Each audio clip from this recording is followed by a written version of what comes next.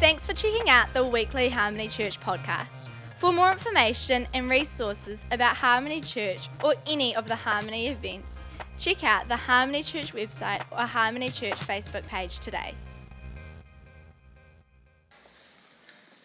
Morning. So we as a church believe that Jesus was God's son and that he was sent to earth to live a sinless and a blameless life, and that he gave up his life, he laid down his life on the cross in order to pay the price for humanity's sin. That through his death, that sin might be paid for humanity. And then through his resurrection, that he would offer salvation to all of humanity, all of mankind. That everyone would have access to salvation and reconciliation of relationship to the Father. Titus chapter 2 verse 11 says, "For grace has appeared that offers salvation to all." For grace has appeared. Jesus was grace incarnate. He was the visible substance of the grace of heaven, and he appeared that offered salvation to all. So Jesus longs for all, for every single person to be saved. It says in 2 Peter chapter 3 verse 9 that the Lord is not slow in keeping his promises. Instead, the Lord is not slow in keeping his promises, as some understand slowness. Instead, he is patient with you, not wanting any to perish, but wanting all to come to repentance. And John 3:16, "For God so loved the world that he gave his one and only Son, that whoever should believe in him shall not perish, but have eternal life. For God sent his Son not to condemn the world, but to save the world through him." So Jesus' will, for the will of the Father, is that every single person will come into right relationship with him, that their sin would be paid for, that they would accept the forgiveness, and their relationship would be reconciled with the Father, their Creator. And so as long as there is people who don't know Jesus as their Lord and Savior, who are not walking in relationship with the Father, then we have been commissioned with a mission of inviting people into that message, inviting people into a reconciliation of relationship with the Father. And our hope is in Jesus through this. Our hope is in Jesus through this. But yet Jesus' hope is in us. Colossians 1:27 says that Christ in you is the hope of glory. That Christ in you is in the hope of glory. Even though our hope is in Jesus, that our hope isn't in our works or us performing or us striving, but our hope is in Jesus, that we would see all mankind come to know him as their Lord and Savior. His hope is in us. He has chosen to place his hope in us. And in the Old Testament, God's presence used to dwell in the Holy of Holies behind the curtain, and one priest would go in there once a year. But when Jesus gave up his spirit on that cross, the curtain was torn in two, and all of humanity now had access to God's presence.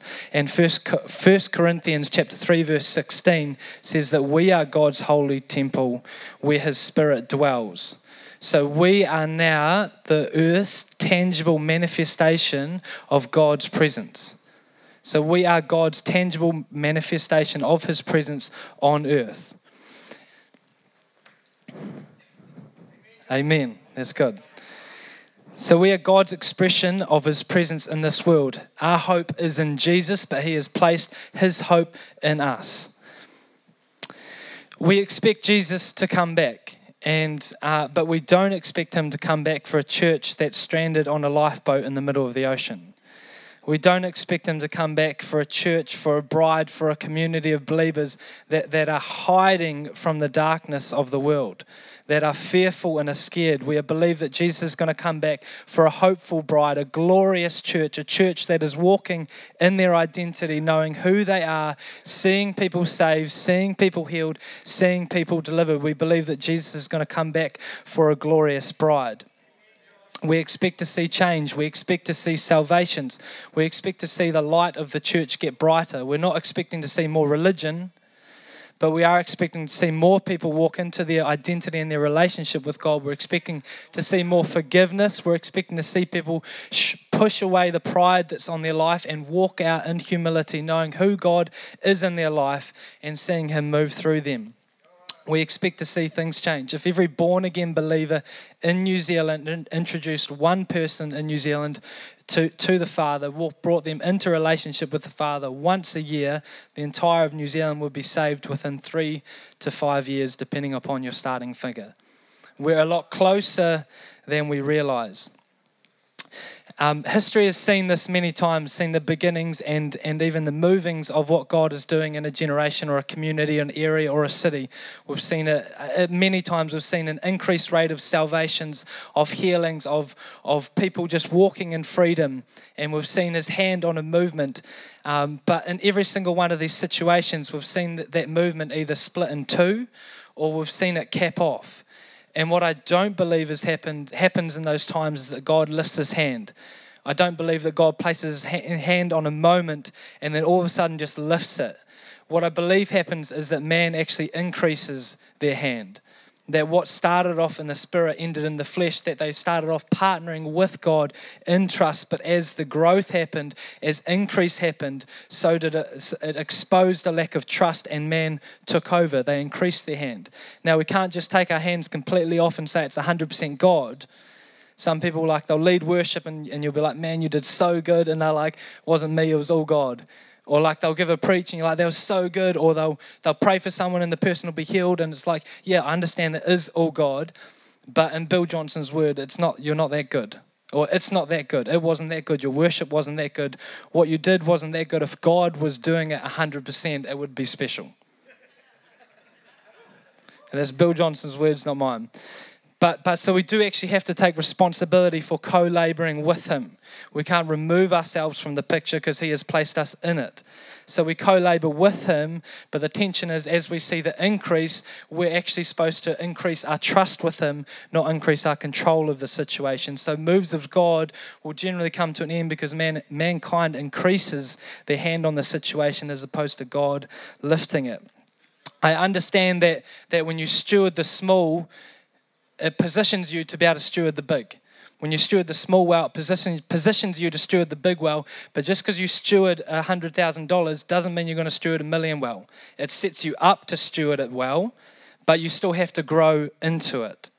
And we as a church have to grow into what it looks like to steward the move of God that He's wanting to pour out in this city and in this place. I believe we are called to be a part of a move of God, but I don't want to make the same mistakes as the other movements. We as a church believe that we're going to see God move in a big way, and the bigger the move of God, the more maturity is required to steward it. We desire an increase of His kingdom, but if we as a church are not equipped to handle the increase, then we risk sabotaging the very thing that we desire. I want to talk this morning about a culture of honor.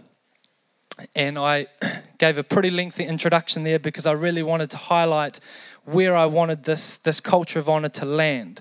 I didn't want to land in a place where it sits in your little side cart as an optional extra to living a good life, but I wanted to land in such a place that we would understand that walking in a culture of honor is an essential part of seeing a move of God not only begin, but actually carry on and actually passed on to the other generation.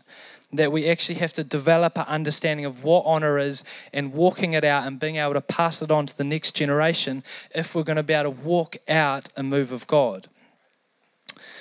Anything of size is either held together by control or honor. You can't have control when you have honor because honor says, I'm choosing not to control you. I'm choosing to value you for who you are. But when things get big, often mankind can want to increase the hand and take control. But instead of taking control, we need to understand what it is to honor those around us, to honor those that we are working beside, to honor those that we are working for, and to honor those that we are serving. I want you guys to understand that one of the key elements to stewarding increase in God's kingdom on the earth is to understand, walk in, and reproduce a culture of honor. Honor is not, the culture of honor is not a Christendom principle, Christendom is a man-made creation, and it's a often unintentional replica of God's kingdom. Christendom is an unintentional replica of God's kingdom. And in God's kingdom, you have the king at the center. In Christendom, you have the church at the center. And I don't mean the body of the church, I mean the four walls of the church. And it's a man-made kingdom where it's got structure, but it hasn't got substance. And you can take principles and you can take things that you learn in Christendom and you can take them into your business, you can take them into your school, and your school will probably close down and your business will probably run dry. Because those principles only exist in a kingdom which operates within the four walls of the church. It's not actually transferable, but when we understand God's kingdom, we understand the principles and the things He teaches within that are transferable into business. They are transferable into the world. God didn't say, or Jesus didn't say in Matthew 28:18 that I send you into all the world with skills and tools that only work within church.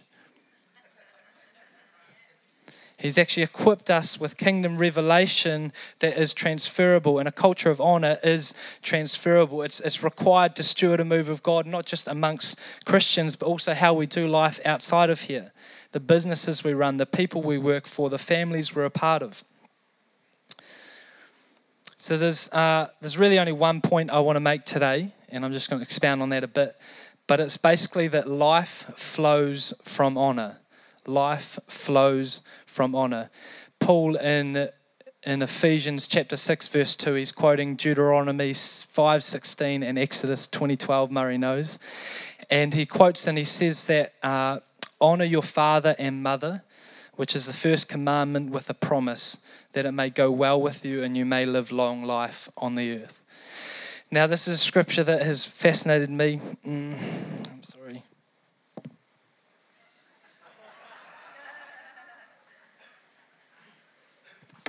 I could have tried to pretend, but no. It's a scripture that's really fascinated me, especially in the last couple of years, as I've began to notice like a reoccurring theme. And having been not too far away from teenage years and kind of still in young adult years, I've noticed like the challenge between a son and his mother and father, or a daughter and her mother and father, and the challenge for them to honor their mother and father is actually one of the biggest challenges. And I actually, from my experience, like at this age, I feel like they are the hardest people to honor, especially at this age range. I'm not too sure about 30 or 40, might be different, but I wouldn't be surprised if there are some people in here who have never learnt to honor their mother and father. For some reason, despite by the age of 18, no one even coming close to serving and sacrificing for you financially, sleep-wise, time-wise, dream-wise, to your parents. I've seen over and over it be one of the biggest struggles for a son or a daughter to honor their parents and actually value them. Often they just value them based on whether they got them a nice Christmas gift, or they brought them a car, or that they gave them something that lasts like 1%, forgetting the 99% of hours and money and dreams that they sacrificed to them. But I've also seen those moments when a son or a daughter learns and understands the revelation of honor and the value of their parents and is able to honor them, and being present for those moments, watching a daughter or watching a son and the mother and father, and just tears coming down their faces. They understand what it is to honor their parents. There's a transition there from becoming a child to becoming an adult. And it says that life flows when that happens. Life flows when that happens. And I don't believe that principle is limited just to honoring your mother and father. I believe it's transferable, that anytime you honor someone, there is a flow of life. Anytime you honor someone, there is a flow of life. And that life, I believe, is what Jesus spoke about in John 10:10. I came that you may have life and life more abundantly. Jesus didn't give up his life on the cross so that you could dishonor your family. He didn't give up his life on your cross so you could dishonor your boss or dishonor your friends or the people that you work with. No, he laid down your life so that you could lay down your pride and you could honor them for who they are. And there could be a transfer of life in that moment, a transfer of abundant life. Life flows from honor. So when we honor, we see growth. When we honor, we see growth. If you honor a friendship, if you value a friend for who they are in your life, you'll see that friendship grow. If you honor your boss, if you honor your church, you'll see growth in the area. If you dishonor a friendship, if you do not show value to a friend, you'll see life cut off from that friendship and that friendship begin to decrease. If you honor your body, if you value your body, you'll see a transfer of life into your body. If you dishonor your body, you'll cut it off from its flow of life. Life flows from honor. So when we honor, we see growth. A woman, Julian Holt Lundstad from Brigham University, Utah, conducted a study of tens of thousands of middle-aged people, and she recorded a whole bunch of data on their lifestyles, what they eat, what their social lives were like, what their families were like. And then she came back to them 7 years later, those that were still alive, and she recollected all this data, and her goal was to understand what was the biggest influences on longevity of life. What were the biggest influences on longevity of life? And she put together a top 10 list. And yes, like smoking was on there, binge drinking, fitness, dieting, they were all on there. But the surprising thing for her at that time was seeing the top 2 indicators of long life, longevity of life, was close relationships and daily interactions with other people. Close relationships, and the top was actually daily interaction with other people. Obviously, the types of those interactions and the types of the close relationships affect that. So you're actually better to not have close relationships and not have daily interactions than to have really bad, toxic ones. If you have really bad, toxic, close relationships with people, it's actually going to cause a decrease on your life expectancy. And if you have toxic daily relationships, it has the same effect. Now, obviously, you're better to have nothing than to have toxic. But actually, when we have healthy relationships, when we have healthy close relationships, when we have healthy relationships with people we meet each day, our life expectancy increases. And it increases because you cannot have healthy, keyword healthy, you cannot have healthy close relationships and healthy daily relationships with people if you do not know how to honor them. If you do not know how to value the people in front of you for who they are, then you will not be able to have a healthy relationship with them. But if you do understand how to honor people, how to value those close to you, and to value those that you meet every day, you'll see a healthy relationship and you'll see longevity of life, because life flows from honor. Life flows from honor. And these are 3 little points that I believe are expressions of that life that flows. And Shana Greenwood, who is one of our interns and youth pastors here, wrote it on one of her assignments. So she may have got it from somewhere else, I don't know, but I'm going to quote her. Honor produces trust, it promotes responsibility, and it protects freedom. So honor produces trust, it promotes responsibility, and it protects freedom. So honor produces trust. When you honor a friend, when you value them speaking to you, and you value their input, their words, there is a trust that's built. They're like, okay, I can actually trust you with my life. Honor produces trust. When you honor your boss, when you actually value him, you value him or her, you value their equipment, you value their time, you value their tools. There is a trust that is built that they say, this person actually values what is mine. Therefore, I can actually trust them with more of what is mine, because honor produces trust. Honor also promotes responsibility. It's been a core value of mine to really walk out this culture of honor from the first moment I understood it. And in every moment, in every relationship, I seek to honor. And I have a bit of a core conviction that I don't believe God's going to ask me to do something that dishonors someone. And there's been plenty of times in my life where there's been something really valuable that I would really appreciate or desire that I may even feel like God's on.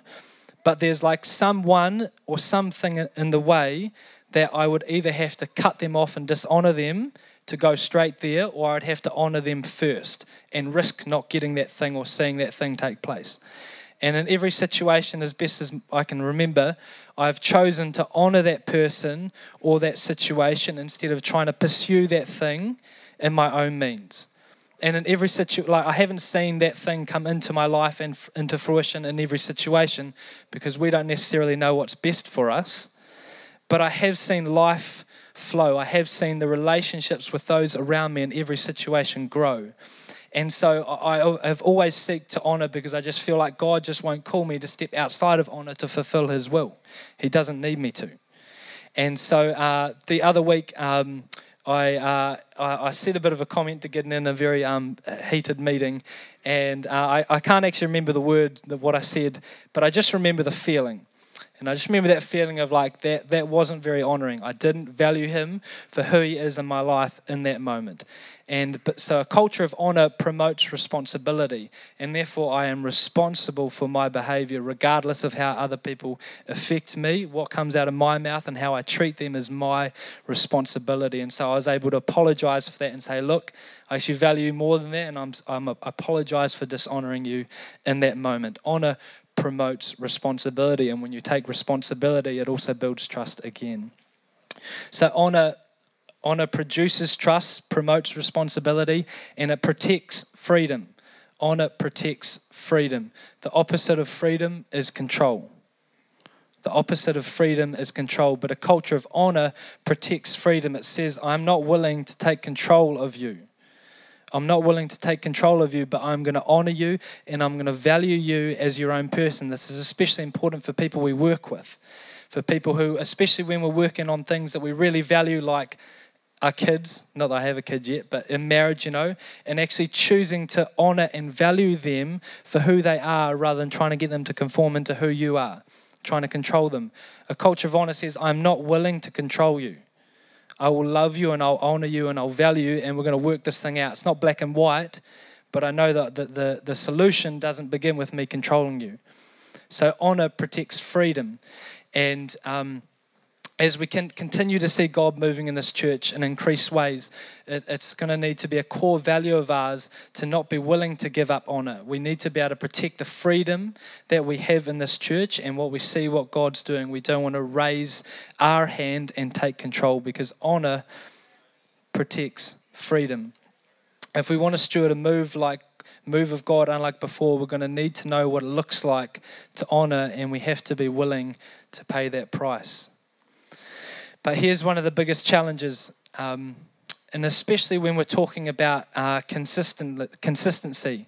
Like, it's really easy to honor in a moment, but if you actually want to do life long term with people, if you want to be part of a move of God that actually passes on to the next generation, you've got to be prepared for long-term relationship. And in every relationship, it'll go through this cycle. It'll go through excitement. You're really excited. They're awesome. They're amazing. They're great. And then into disappointment. And then if you choose to work through that disappointment, that relationship will grow. A lot of people don't choose to work through that disappointment, and so they surround themselves with people who they're kind of close with, but they never push past that initial disappointment, and so their relationship never grow, and they don't have any deep relationships around them.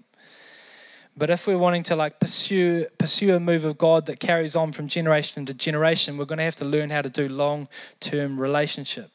And one of the most challenging things to do is to honor someone for who they are without stumbling over who they're not. And the longer you do life with someone, the more opportunity you have to be aware of who they're not. The more opportunity you have to see their shortcomings, their failings. But we have to be able to learn to honor them without stumbling over who they're not. Can we honor people for who they are without stumbling over who they are not? People will dishonor you. That will happen. And if you want to lead in a public manner in any way, whether you're leading a business or a group of people, people will dishonor you publicly. But we need to be able to rise above that and be able to hold a value of honor regardless of the value of honor that people hold around us. That they don't control our honor, but we actually control that, and we can choose to honor people despite their actions. Two of the main reasons why we struggle to do this, we struggle to honor people for who they are without stumbling over who they're not. One of the main reasons is we don't actually see them for who they are. We don't actually see them for who they are. We only see them for the dirt that's on their life. We only see them for the junk or the mistakes they've made. We're unable to actually see past that and see the inherent value that they have as mankind of being made after God's image. We can't actually see the inherent gold that God has placed inside of them. We only see the junk that's been kicked over them and that they're communicating. So one of the main reasons we struggle to honor people for who they are is because we don't actually see who they are. And the second reason that we can struggle to honor people for who they are is we think honor is an endorsement. We think to honor someone is to endorse them, to endorse their behavior, to endorse their lifestyle. But honor being an endorsement is something that is birthed out of a religious or a political spirit that doesn't come from the Holy Spirit. Because in the realm of religion or the political realm, to honor someone is to endorse their behavior, because that's like there's no real other function in that moment, rather than you're just endorsing them. That's all you have. But Jesus said in John 6 verse 63 that my words to you are spirit and they are life. And when we honor, we are full of the Holy Spirit. Life flows from honor. And when we honor, there is a substance that actually transfers and actually influences that person's value system. So it's not an endorsement, it's actually a kingdom interaction. You're not endorsing their behavior, you're influencing their life. So when we honor people in the kingdom, we're not endorsing their behavior or their lifestyle, but we're releasing a substance into them, which we believe is the Holy Spirit, the abundant life that Jesus paid for, that has an ability to influence the value system of their life. There can be people who are running very perverted organizations, pursuing money and significance in people, and all of a sudden they get honored by someone for who they are, and they feel something they haven't felt before. And that thing can shift their entire value system to where all of a sudden money and significance with the other sex is no longer their main value. That they may not understand what happens in that moment, but they will when they know Jesus as their Savior. The two main reasons why we can struggle while we get tripped up on who people are not, is we can't see them for who they are. And we think honor is an endorsement. But honor in the kingdom releases life and actually affects the value system of people that we honor. Do you just want to come up now? Can you honor people for who they are without stumbling over who they are not? Revival is not a comfortable walk in the park. There will be people in your world, there will be junk in front of you, there will be people who you really love who will hurt you or disappoint you in moments. And it is in these moments that we need to know how to communicate honor. We need to know how to value people as God sees them. If we can learn to walk in a level of honor that doesn't endorse but releases life, a level of honor that produces trust, that promotes responsibility and protects freedom.